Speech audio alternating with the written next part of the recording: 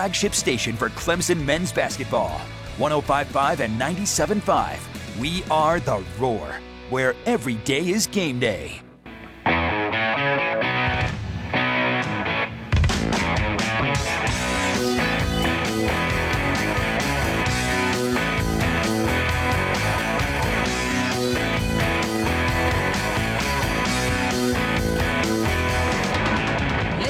Welcome back into Hour 3 of the Press Box. Before we get going, we're going to talk some NFL, some basketball, and a bunch of things here in Hour number 3. I want to tell you about Boneyard Cycles that you can find right there in the heart of Anderson at 507 Pierman Dairy Road. If you're looking for a Harley, a custom, a metric cruiser, or anything off-road, Boneyard Cycles is the place for you. You can buy from a local, get the best parts, quality parts, best service, and a shop selection that rivals anything you'll find in the big cities. You can find it right here in the upstate in Anderson.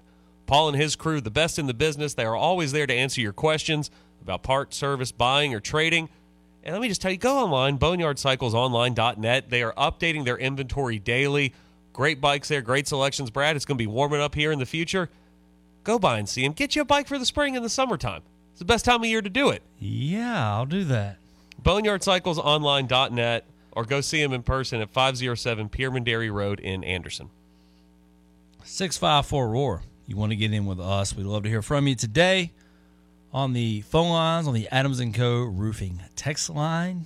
We'd love to hear from you. Just give us a call. Tell us what you think about the weekend. Anything stand out? We talked all about Clemson baseball back in hour number 1. The Tigers, John, back in action tomorrow against Presbyterian. We'll have that here live on the Roar tomorrow afternoon, 3:30 That is correct. 3:30 airtime with a 4 o'clock first pitch right here on the Roar. What did you think of the atmosphere yesterday at Doug Kingsmore Stadium? I thought it was incredible. Really? In what respect? I just feel like the in-stadium production that the whole team over there uses, whether it be the video boards, the incorporating the music. I thought when Hayden Christensen for Xavier yesterday, I think he struck out or he got out, they played the Imperial Death March from Star Wars.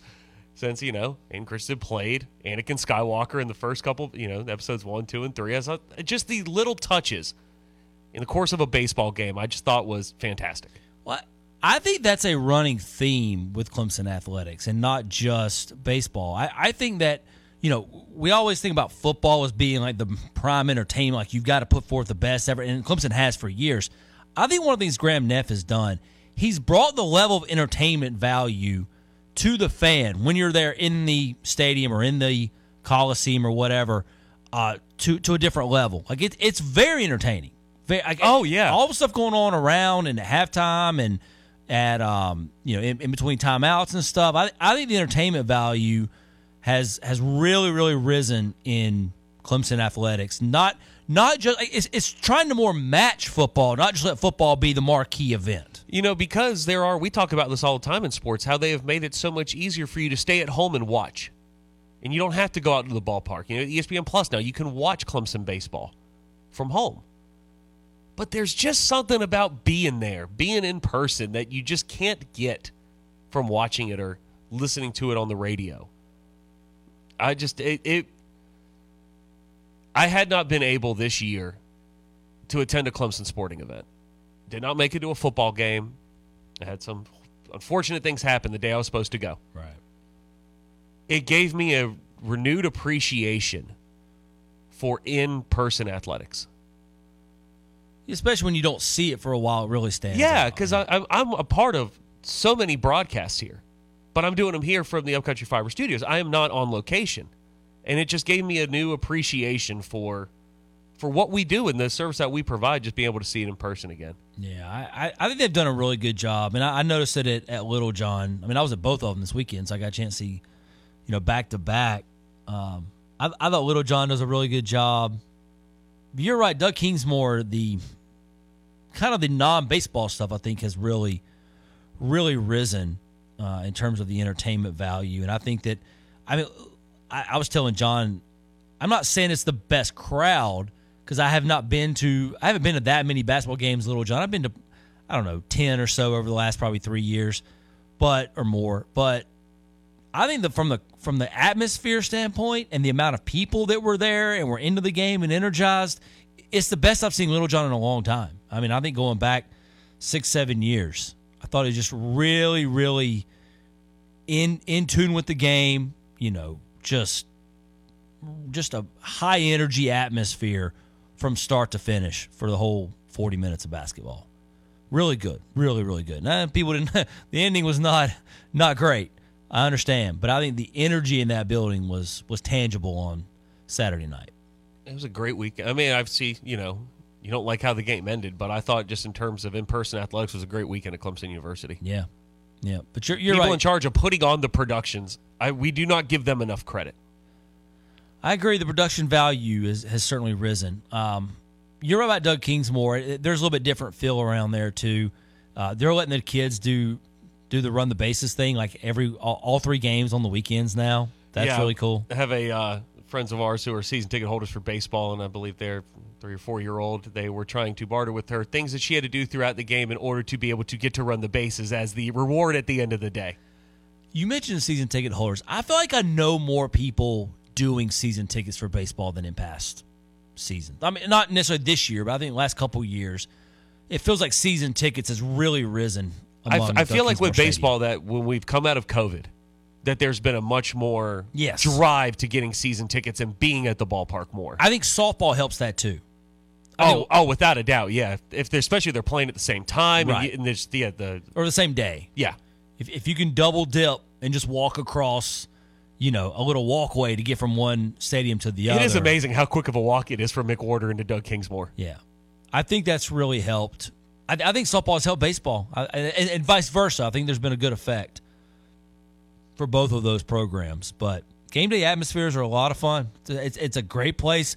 It's cool for me because now that I have kids, I remember being a kid and going to events. My dad, like I've said this many times, my dad would take me to a baseball game anywhere and everywhere. Like he just loved the sport so much. We went to all kinds of places, and Doug Kingsmore was one of them. So to go take my kids and let them see the atmosphere and go through it and be a part of it. That's really cool. Yeah, it's something that means a lot to me, and I appreciate what I'm getting as I go there. It feels like a good place to take my kids. Absolutely. It still is. Even in this day, you still feel like it's a good place. John, there's a lot of places nowadays I would not take my kids that I went to as a kid. Doesn't feel safe or it isn't kid-friendly anymore or whatever it may be. That's not the case. It still feels like it's a good atmosphere to take your kids. Oh, gosh, the amount of kids I saw playing on the little field there off the third baseline yesterday. The amount of tackle football that was going on out there. It's a lot of fun. Oh, yeah. And to your point, it was really cool to see so many fathers and sons out at the ballpark yesterday as well. And it was cool to go with my dad. I had a good time. Go with my parents. We had a good time.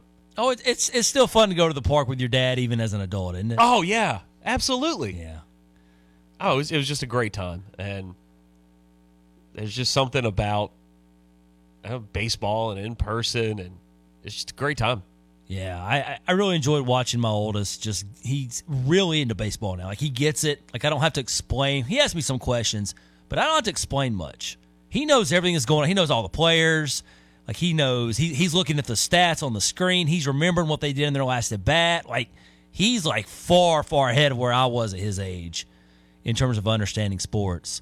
But I think he's hooked now on the sport of baseball in general. He just told me, he's like, can we not watch college baseball? Like, can we watch some college? I don't care who's playing. I just want some college baseball on because it's just baseball in general. Right. And I know he has to wait a little bit to see his Ronald Acuna and Matt Olson and all those. Oh, he can't wait. Those professionals in Atlanta. The professionals in Atlanta. A lot of professionals over there. A lot of good professional baseball players in Atlanta. Are you going to make a trip down to Truist this year? I haven't thought about it yet. Okay. I haven't looked at the schedule to see if it's even remotely conducive if the Pirates come to town. But yeah, last year it was during my sister's wedding, so I wasn't able to make it down to the ballpark then. But we should have a press box roar gathering in Atlanta for Pirates and Braves. Maybe we can make something like that happen. Let's see what we can do. See what the travel committee. Oh, never mind. I'm not going to run the travel committee. Let's go to Jerry and Anderson. He's up next. Hey, Jerry, how are you? I'm good, Brad. How you doing? Doing well. what does Clemson have to do these last 6 games, Brad, to ensure a bid? Well, I think 3-3 is I don't know if it'll ensure a bid, but I think it'll do pretty good. You know, make a pretty good impression just to go 3-3 down the stretch. I know it sounds weird to be 10-10 in this league and make the NCAA tournament, but the non-con is that strong, and I think even 3-3, John's not going to drop Clemson out of the top 40 in net rankings. No, when we brought up what did they have to do on the stretch, I thought even 3-3 was in play, and you'd still be okay. Now it would impact your seeding, yes. You may get close to that 8-9 line, but you don't want to be on that. No, you don't. But Jerry's asking, do you still get in? Yeah. You're in. I don't know what would have to happen for Clemson not to get in. I don't even know if you want me to put that into words, but 1-5, 2-4, 2-4 would be pretty. That'd be what 9-11 in league play. Yeah, that would be bad. That would be pretty bad. I don't know if I would guarantee that it would keep them out, but it would certainly hinder their opportunities and chances. But I don't know that's falling apart. Of course, the committees used to really, really weigh how you played late in the season. I don't think they do that as much as they used to. They try to do this full body of work. I mean, it used to be that, and the reason they went to more of a full body of work and then they came up with an RPI in the net was because it got too reliant, too heavy on just what you did in your last 7 or 8 games and what you did in your conference tournament, including that. So I think that they've tried to get out of some of that thinking and because, you don't want your whole resume to be down to 7 or 8 games. That's not a big enough sample size. And it was encouraging teams to play horrible non-conference schedules and just focus on the final stretch of the season. So taking in the whole body of work, you don't want to be on a losing skid in the final 2 weeks of the year, 2 or 3 weeks. But I think 3-3 reasonably gets Clemson in. Anything below that, and I don't know, they're quite necessarily like falling directly on the bubble, but there may be more bubble conversations. But the net's going to stay high. That's my thing. As long as they don't lose to, does it depend on who they lose to? Yeah, it always depends on who you lose to. Like Notre Dame would sink your net. Losing to Georgia Tech twice would hurt your net greatly. But I don't know that they're not going to get a ton of bumps from the net. Wake Forest will give them a bump if they win that game, the end of the regular season. But I don't think you want to go into the final game of the ACC campaign having to beat Wake Forest at home, who's also fighting for NCAA tournament spots. Quick side note.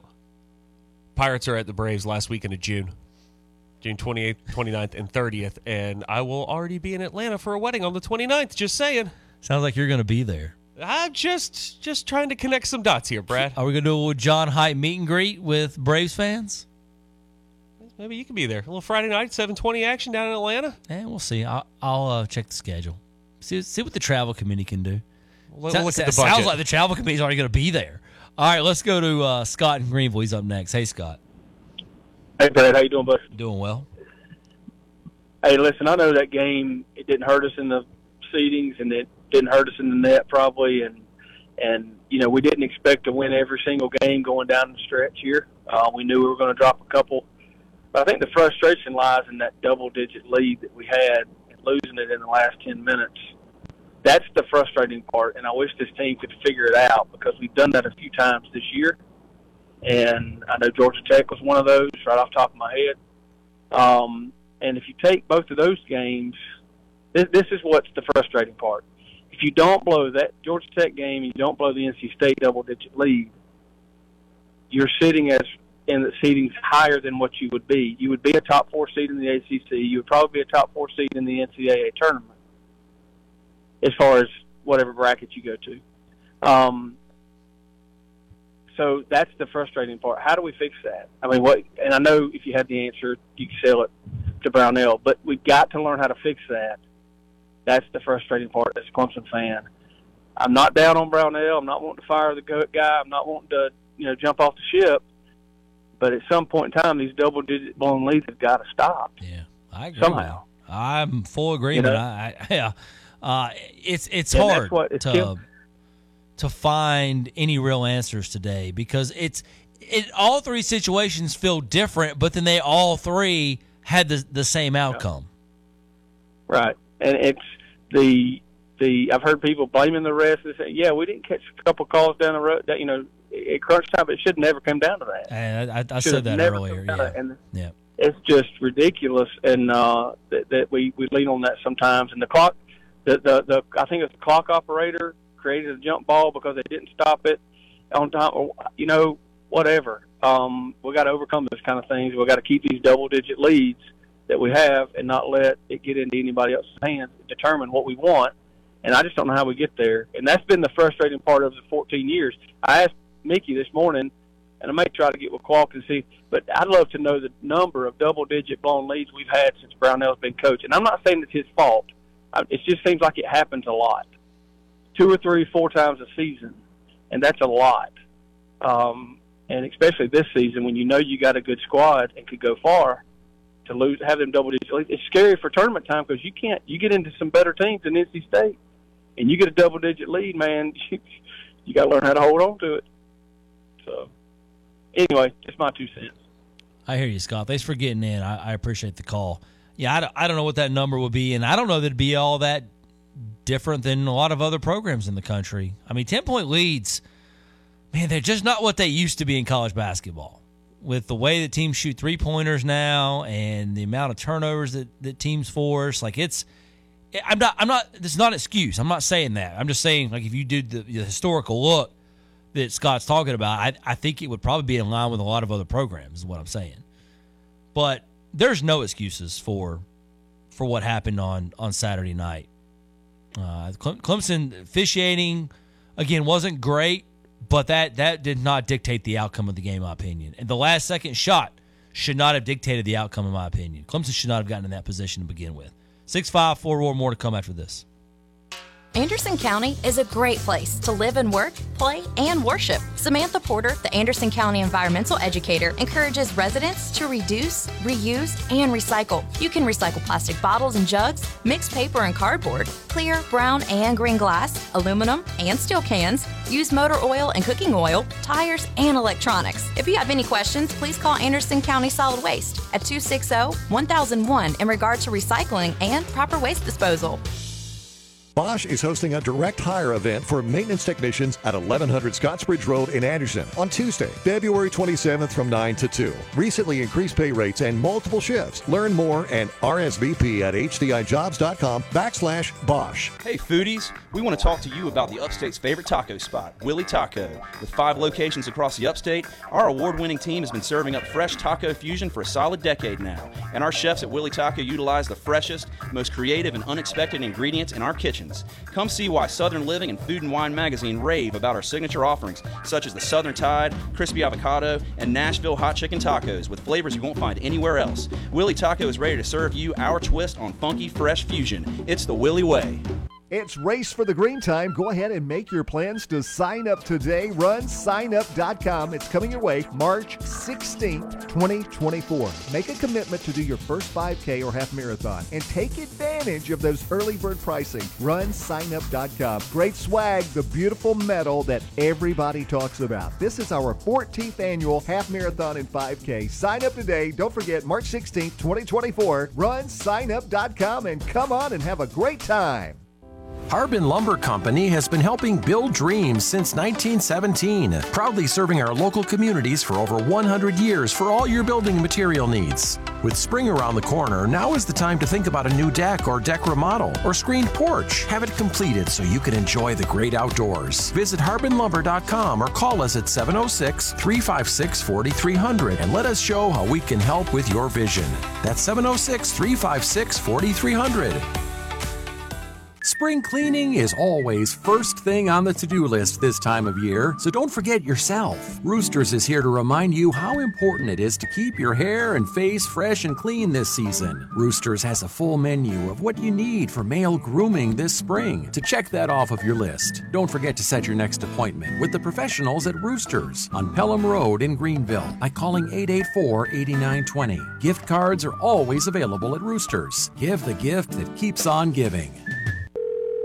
Thanks for calling Discover. This is Gabby. Hey, Gabby. It's Jennifer Coolidge. Hi. I'm so glad I reached you at 2 a.m. Oh, of course. Anyone with a Discover card can call and talk to a real person 24/7. Now, how can I help? Yeah, I used my Discover card to buy these yellow pleather pajamas, and I'm just not sure I'm pulling them off. 24/7 U.S.-based customer service. It pays to Discover. Limitations apply. Learn more at discover.com/creditcard.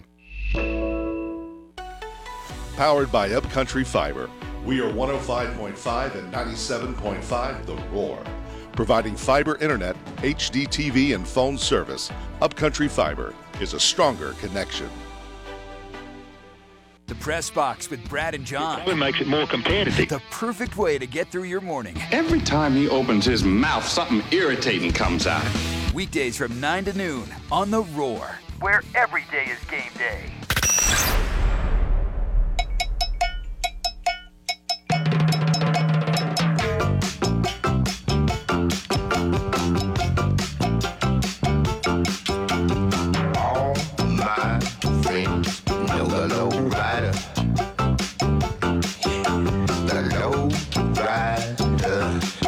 We're back here live on The Roar, the Press Box with Brad and John is joining us today. Some quick information to pass along to you.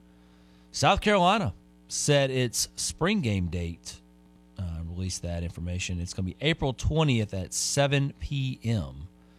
at Williams-Brice Stadium. John, we still don't have an official on Clemson's spring game yet? Yes. We do not. Okay. But yeah, South Carolina on. That seems late, doesn't it?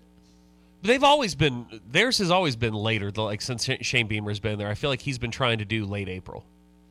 Yeah, that's true. They like it to be more standalone, warm, and And also, I don't have their baseball schedule in front of me, but I also think it would behoove them to do it with a home baseball series.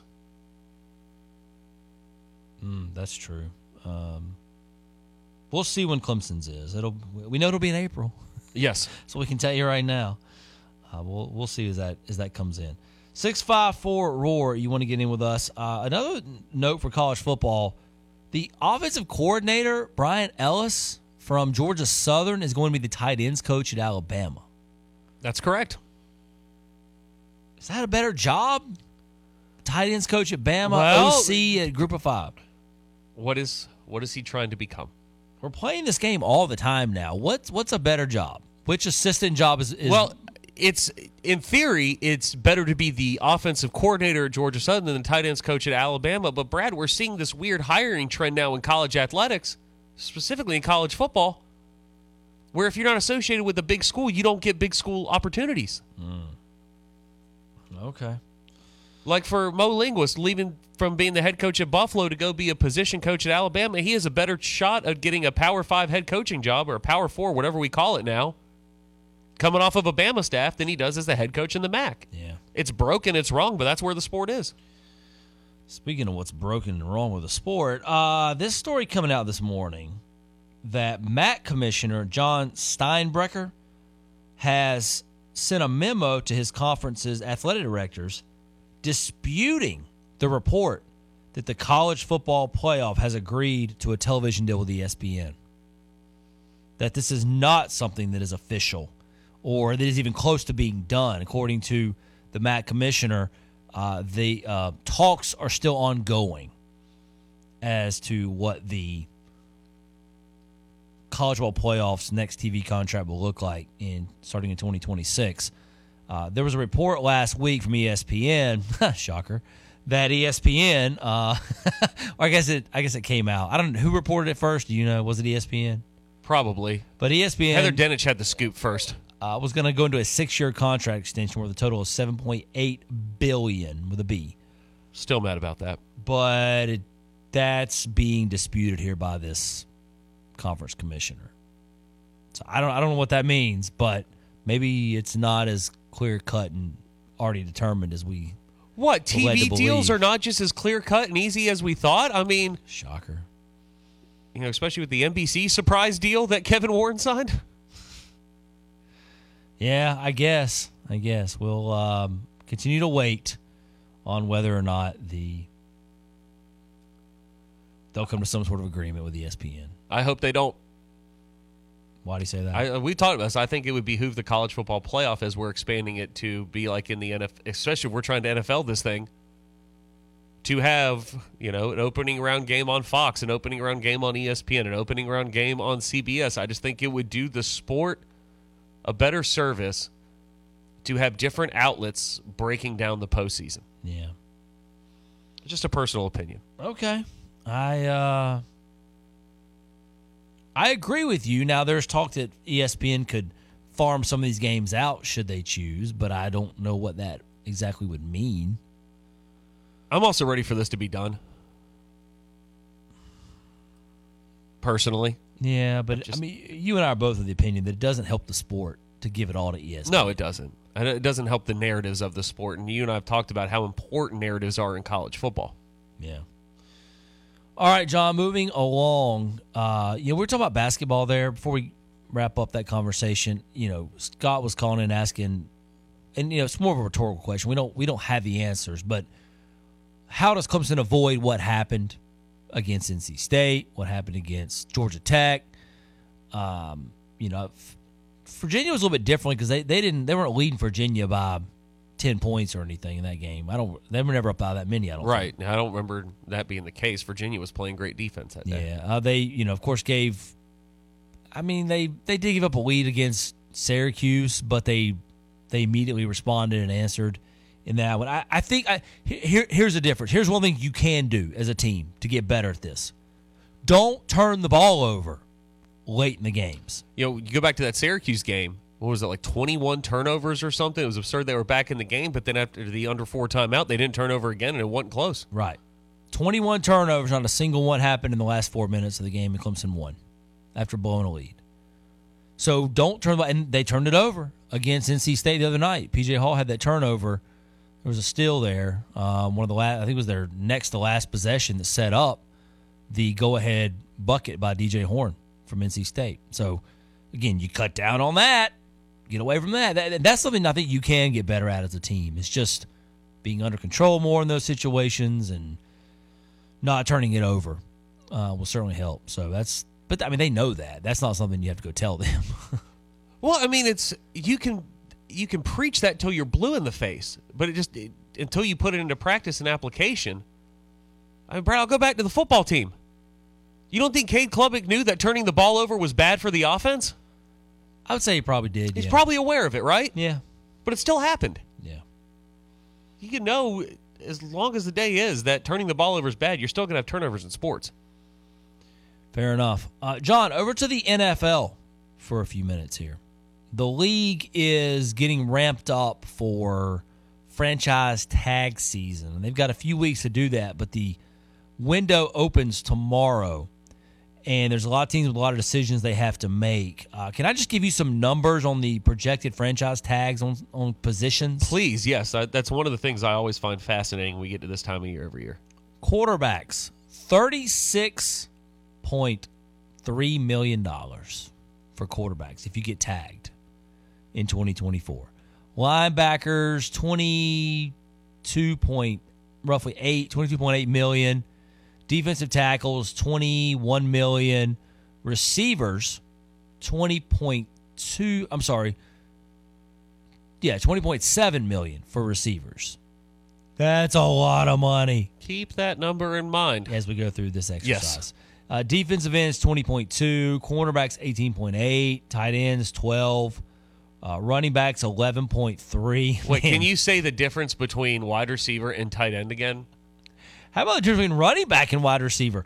Receivers, 20.7. Tight ends, 12. And you wonder why so many tight ends in the franchise tag window want to be tagged as wide receivers. And you wonder why NFL teams refuse to acknowledge them as receivers. Because they don't want to pay them as receivers. Because there's an $8 million difference. Running backs, $11.3 million. Almost half of what wide receivers make. Did you ever think growing up that wide receivers would have double the value of a running back? Not a chance. You could see it having some more value, but almost double? No. Especially not in the football that we grew up watching where the running backs were the franchise players. And in case you care, kickers, about 5.7. Kickers and punters, $5.7 million. I'm not franchise tagging a kicker or a punter. What? Do you have any interest in any particular players or teams that could get? So there's one player I want to start with here. Okay. And it's because he's ineligible for a tag. And I've noticed this in trying to prep for this. There's a lot of players that are ineligible for franchise tags, and I don't remember seeing it this much. But you gave the quarterback number. And so my mind went to Kirk Cousins, whose contract ends, who has been known to be franchise tagged more than once over the course of his career. A few times, yes. But Kirk Cousins, his contract does not void until March 13th, which is intentionally after the deadline. So he could be tagged. He cannot be tagged. Yeah, he can be tagged. Yeah, he's the way ESPN.com, I'm reading this here, the Vikings' two most obvious candidates are both ineligible for a tag. Quarterback Kirk Cousins doesn't void until March 13th, which is intentionally after the deadline. Meanwhile, the Vikings agreed to a no-tag clause to get outside linebacker Danielle Hunter back to training camp last summer. So that was something they worked out into his contract. So I guess they would have to work out a deal with Cousins to be tagged. So they would have to work out a traditional contract before March 14th in order to prevent Kirk Cousins or Danielle Hunter from going into free agency. But then they could tag him. Like they could remove the no-tag clause. I'm not sure if that. It doesn't say that here in specific. I'm just trying to read the. He's Kevin on the list Seifert's that I'm piece. looking at of guys who can be tagged. Okay. So I guess they would have to work out a deal to tag Cousins. So what's your question on Cousins? Do you think the Vikings tag him, or No. are they able to do it, or do they just let him walk and go to the open market? I would let him walk and go to the open market. Do you want to spend? I mean, the thing is, he made $35 million last year, so it's only a little bit over $1 million more. Are you going to get him on a? You're not signing him to a multi-year deal. So what's the point? Like, you would have to tag him. You have to get him to remove the non-clause or the non-tag clause and pay him $36 million next year. Well, I guess, and talking about wide receivers, you got to ask Justin Jefferson what he wants, right? Yeah, you kind of do. Because he's up for a big time extension in a year from now, or within the next year. Do you ask your probably the most important player of your franchise right now, arguably, in Justin Jefferson? Yes. You let him have a say in it, and I think that could definitely impact things. Here's the thing, though. If you're Kirk Cousins, would you not just want to stay in Minnesota? You don't want to go on the open market.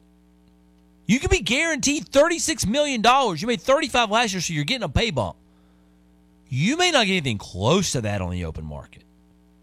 So if you're Kirk Cousins, you want to remove the tag clause, and you want Minnesota to keep you for a year. Again, John, they're not going to sign him to a deal.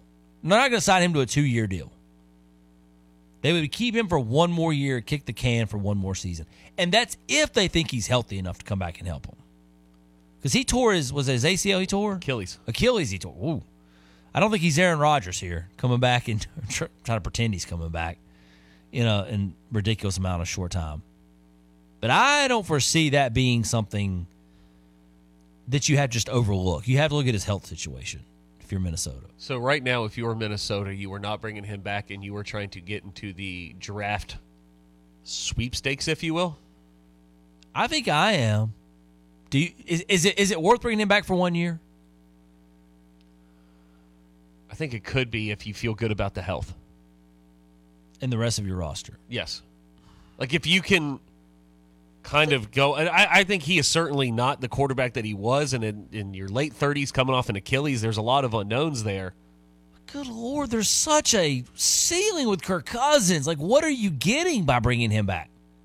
Just not having to just being able to kick the can, not having to deal with it? Yeah. But he's going to be good enough where you're not going to get a good draft spot next year to get a quarterback unless you give up assets to move up. Well, then do you want to go in a tank mode to go get a quarterback and then tick off your franchise player, Justin Jefferson, and all those guys. Like, they're in a very interesting dilemma right now. They also are $24 million under the cap. I think I'd use that money to create better positions on my team and figure out quarterback. Would you? I don't have the draft order top of my head. I know we're about to go to a break here. If you're Minnesota, are you one of those groups of teams that's trying to move up in this draft? No. I don't. To get a quarterback? Yeah. No. I'm not. There's not a quarterback they're going to get within range. Like, how high are we talking? First of all, the first 3 teams are taking quarterbacks. Unless they trade out to somebody else. But, yeah, no, I agree. I think they are. So what are you going to move up to get? That's kind of my question. Nah, I think you have to. Because, do you want to trade up to hope to get Bo Nix? Or do you want to take Jr.? Or? They're picking 11th in the draft. I think you just sit tight and hope a quarterback falls to you. I think you could get Penix at 11. But you're going to have to make a decision on Cousins before. Well, do you just pay Cousins the 36 if you can get him to stay and draft a quarterback at 11? And then just sort of roll the dice that way? That's a lot tied up into one spot. $36 million and a first-round pick to one position room? Could be tough. Yeah. It very well could be tough. The Vikings have one, especially on the offensive side. I think they're one of the more fascinating off seasons ahead. I tell you what, we'll go over some more names in the final segment of guys who are going to potentially get tagged, including some former Clemson Tigers after this in the final segment. Don't go anywhere. For over 36 years, Little John Portable Toilets has proudly served the upstate. From construction to special events, Little John Portable Toilets has you covered with worry-free toilet service, delivered, cleaned, and sanitized, serving the upstate and further when possible. Portable toilets, handicap, hand wash stations, holding tanks, executive restroom trailers. And if you have a question, we have a live person to talk with. Little John, family owned and operated. 800-499-5667 and at littlejohntoilets.com. Don't miss out on this week's specials at Buff City Soap. With products for everyone, corporate gifts, pet products, laundry soap, seasonal scents, and more. Follow Buff City Soap Clemson and Buff City Soap Greenville on Facebook and Instagram for the latest sales and updates. East Main Furniture in Easley, where every day is a sale day. Come find deals on living room, bedroom, dining room lamps, rugs, mattresses, and occasional furniture. Brands like Lazy Boy, England, Best, Ashley, Catnapper, Liberty Furniture, and Von Bassett. All at discounted prices. If they don't stock it, they can special order it for you. Now offering up to 12 months. Same as cash on purchases over $300. East Main Furniture located at 829 East Main Street, Easley. Or call 864-442-6054 today. The Dream Center is more than a building. They serve those in need with a hand up instead of a hand out by empowering them to grow toward becoming healthy and self-sufficient through life skill classes, job training, mentorship, and a housing program called the Opportunity Village. Want to get involved? It's easy. Sign up to attend a volunteer orientation, learn how you can serve with your school group, corporation, or individually. The Dream Center, where they encourage, educate, and empower. Learn more today at dreamcenterpc.org. Make 2024 the year you prioritize your health by scheduling preventative health screenings like a colorectal cancer screening. Detecting potential issues early can be the key to a longer, healthier life. Your future self will thank you. With 5 convenient office locations in Clemson, Greenville, Simpsonville, and Spartanburg, it's easier than ever to take charge of your health with Gastroenterology Associates. Visit gastroassociates.com to schedule your screening colonoscopy. Some people just know there's a better way to do things, like bundling your home and auto insurance with Allstate, or hiring someone to move your piano instead of doing it yourself. So, do things the better way. Bundle home and auto and save up to 25% with Allstate. Bundled savings vary by state and are not available in every state. Saving up to 25% is the countrywide average of the maximum available savings off the home policy. Allstate Vehicle and Property Insurance Company and affiliates, Northbrook, Illinois. Get ready, Tiger fans. This week, the Clemson Tigers face off against the Presbyterian Blue Hose in what is sure to be an epic showdown. You won't want to miss a single moment of the action, as this game is sure to keep you on the edge of your seat. The Tigers are hungry for a win, so make sure to tune in on Tuesday at 3:30 for the pregame show. Catch it all right here.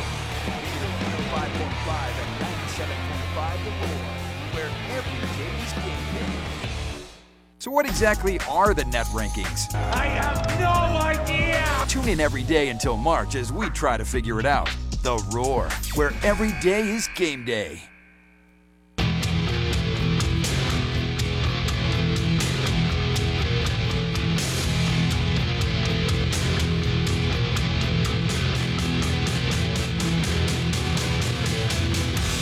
It is the final segment here on a Monday. We appreciate you joining us throughout the show today. Still got a lot to get to throughout the week. We'll hit on some more college baseball tomorrow. Get you ready for Clemson and Presbyterian College. We'll start getting to some football. John, does it feel like a good time to start talking spring football? It's right around the corner. We're almost there. You've piqued my interest. Okay, let's do some of that this week. We'll talk some Clemson football, maybe some South Carolina. You know who's going to be speaking with the media tomorrow? Tomorrow's the 20th, yeah. I'm not aware. Sean Elliott. New South Carolina tight ends coach who left Georgia State last week to be an assistant on Shane Beamer's squad will meet with the media along with Beamer tomorrow. So something will come out of, he's going to explain his decision making. I think this. Look, I'm very critical at times of how PR is handled on different universities. Can't be critical whatsoever. South Carolina's putting him up there front and center to be asked the hard questions, and I applaud them for doing that. So if I'm going to criticize, I'm going to praise fairly, and so I think it's good of South Carolina to get him available to the media because I think he owes it to.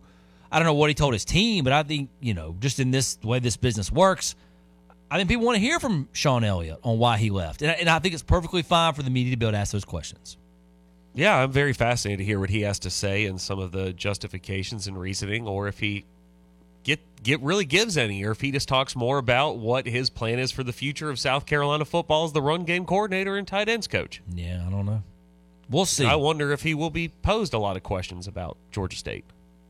I mean, he'll have to be. You're not just going to be able to sit up there and not get one single question about, so why did you leave Georgia State? Like, why did you leave as a head coach well, I guess the day spring practice started? I guess my point is I don't think we're going to get the answer we want.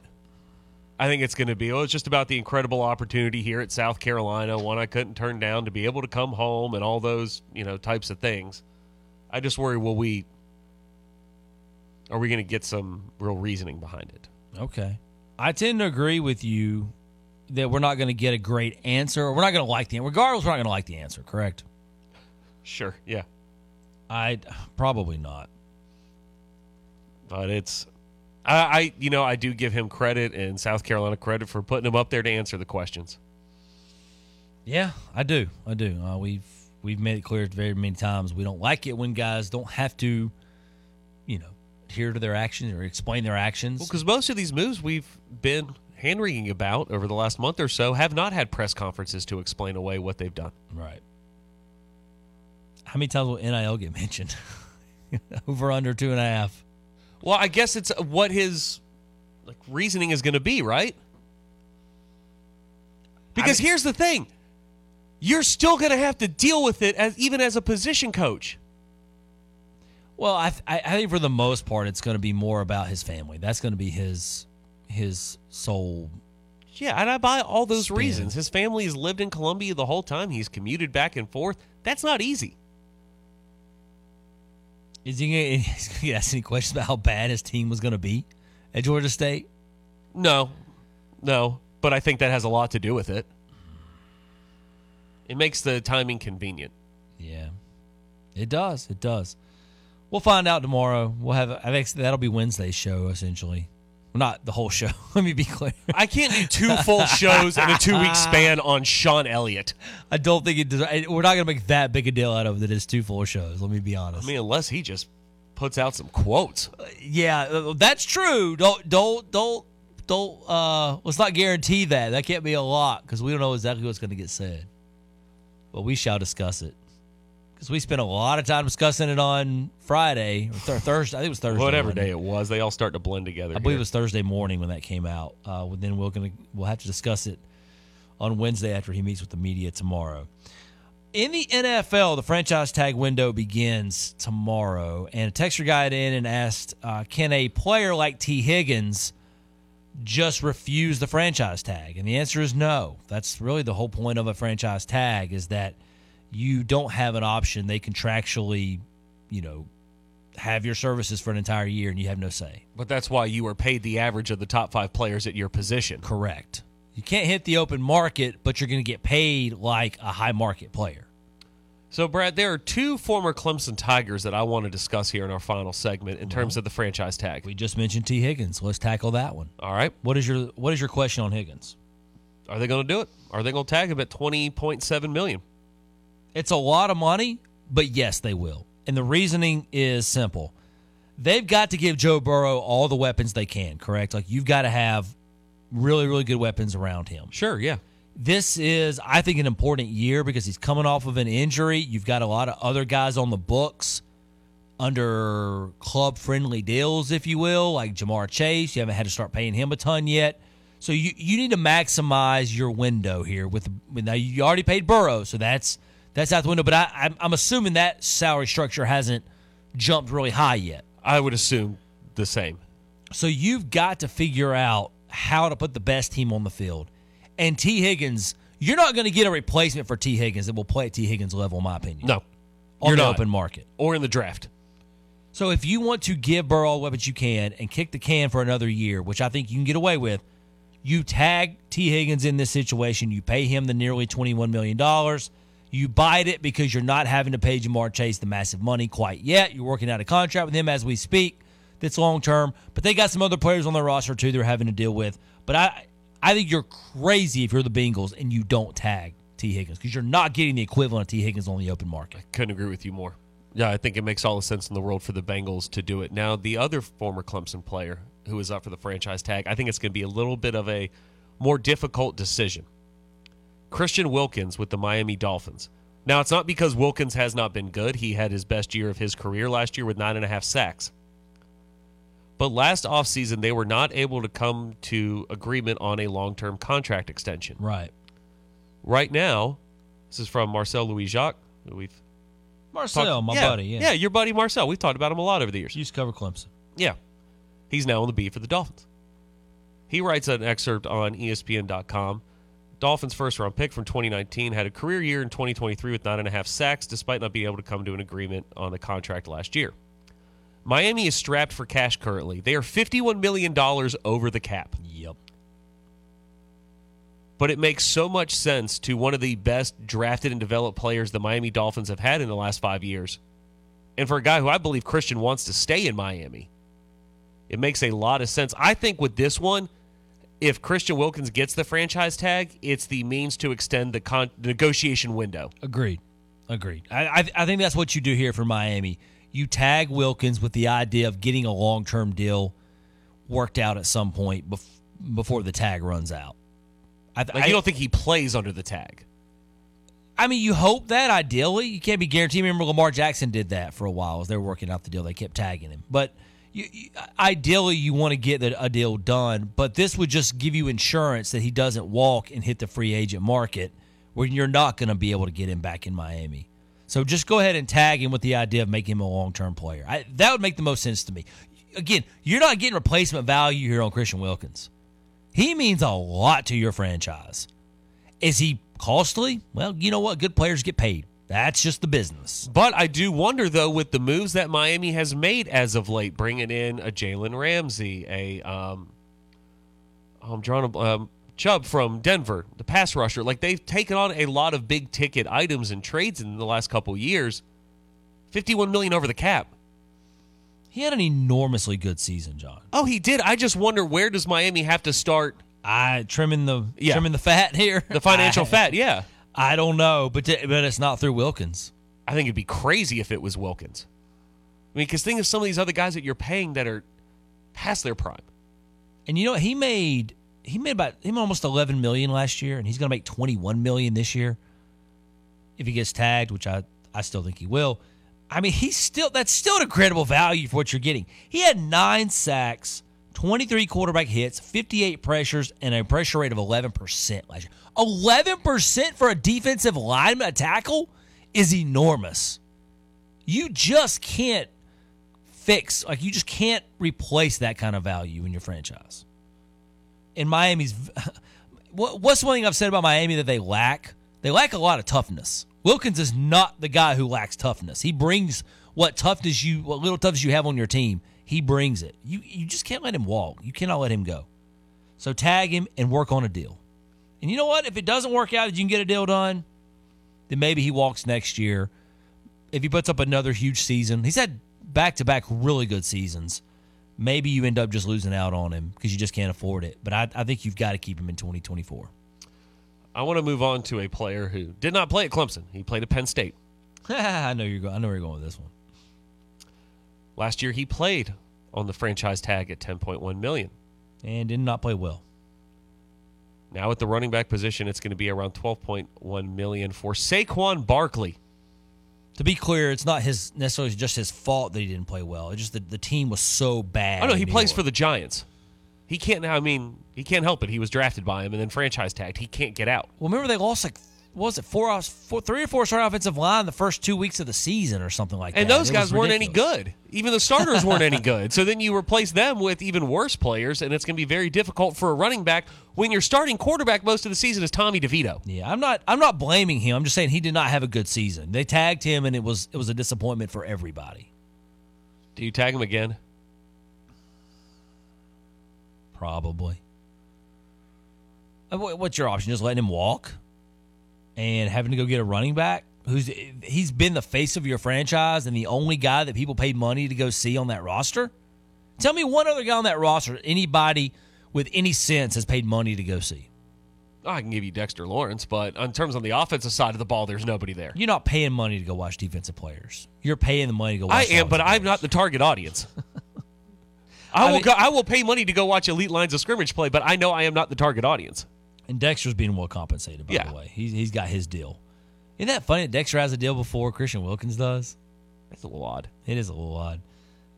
But one of the reasons the Giants are kind of in the spot they are is they went ahead and paid some of the guys probably a little quicker just to make sure they knew where they were in terms because they had to clean up their cap badly. I think it's a pretty decent option to bring him back. You don't agree? I feel like the Giants with all the holes in their roster could use that $12 million in a lot of other ways. Yeah. All right. Because, running backs don't mean anything if you don't have anybody to block for them. Fair. The Pittsburgh Steelers, you know who you're tagging? Nobody. Nobody, baby. You get to keep that money because you got nobody worth tagging. Hey, who are you tagging over there in Washington? That's not – whoa. Nobody probably. There's nobody worth tagging either. But you really don't – you really don't have anybody to tag. No, you don't. Your free agents are free agents because you don't want them anymore. Let's be honest. Same in Washington. The looming free agents here on this ESPN.com piece, Brooke Pryor, the Steelers beat writer, gets in. These are the notable free agents for the Steelers. Mason Rudolph. Nope. Marcus Golden. Nope. Safety special teamer Miles Killebrew. You're not. And inside linebacker Quan Alexander. I think three of those four, not Rudolph. I think those three are probably back with the Steelers, but Quan Alexander is years past being given a franchise tag based on what he, provides. He's like 40 years old. Yeah, they just don't have anybody coming off the books right now. Yeah. So no, you're not tagging anybody. I tell you, there's one that I want to get your take on here. By the way, Washington's not because we're in rebuild mode, John. Yeah, rebuilding from ownership all the way down. Josh Allen, outside linebacker for the Jacksonville Jaguars. Ooh. His best season of his career, he had 17.5 sacks. He was 6th in pressures and tied for 10th in sacks in the NFL over the last 3 seasons. Tag him. This is a no-brainer. The window begins tomorrow? It was beginning at 12 a.m. tonight or 12:01 or tomorrow night. I don't know what exact time it is. The first thing I do is tag him. If I'm the Jags, with the second the window opens, this is an absolute no-brainer. You're not letting him go to market. You're not letting that guy walk. You don't have to pay him a long-term deal yet? Tag him. That's an easy one. There's no question about that. Another easy one, John? Or is it? L'Jarius Sneed, Kansas City Chiefs, cornerback. Don't you have to tag him?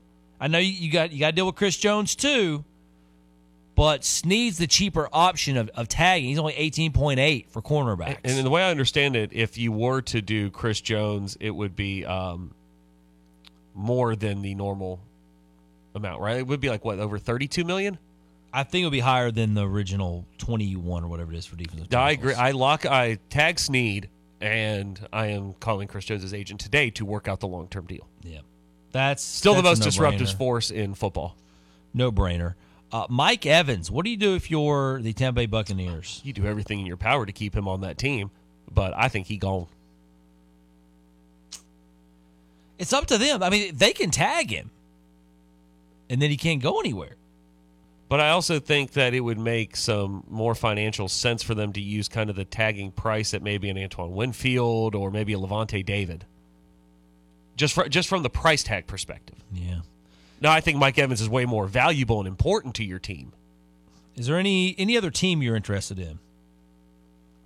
Dallas Cowboys with Tony Pollard? I don't think don't do that. Don't do that. That's a waste of money. Brian Burns, Panthers? Yes, get that done. Tag him. Do you think you can get a long-term deal done with Brian Burns? I think so. But you have to give yourself the opportunity to do so. Correct. All right, 30 seconds left, Brad. Jalen Johnson, cornerback, Chicago Bears. Let's hit the metrics. Do you franchise tag him? I don't want anybody on that team that's been there. I'm keeping that $18.8 million and using it elsewhere. Yeah, I'm in agreement there with you on that one.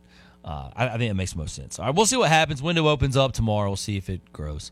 All right, thanks for getting in, everybody throughout the show. I appreciate that. Coming up next, it's Out of Bounds. Qualk and Ben. Have a great day. Take care. We'll talk to you again on Tuesday.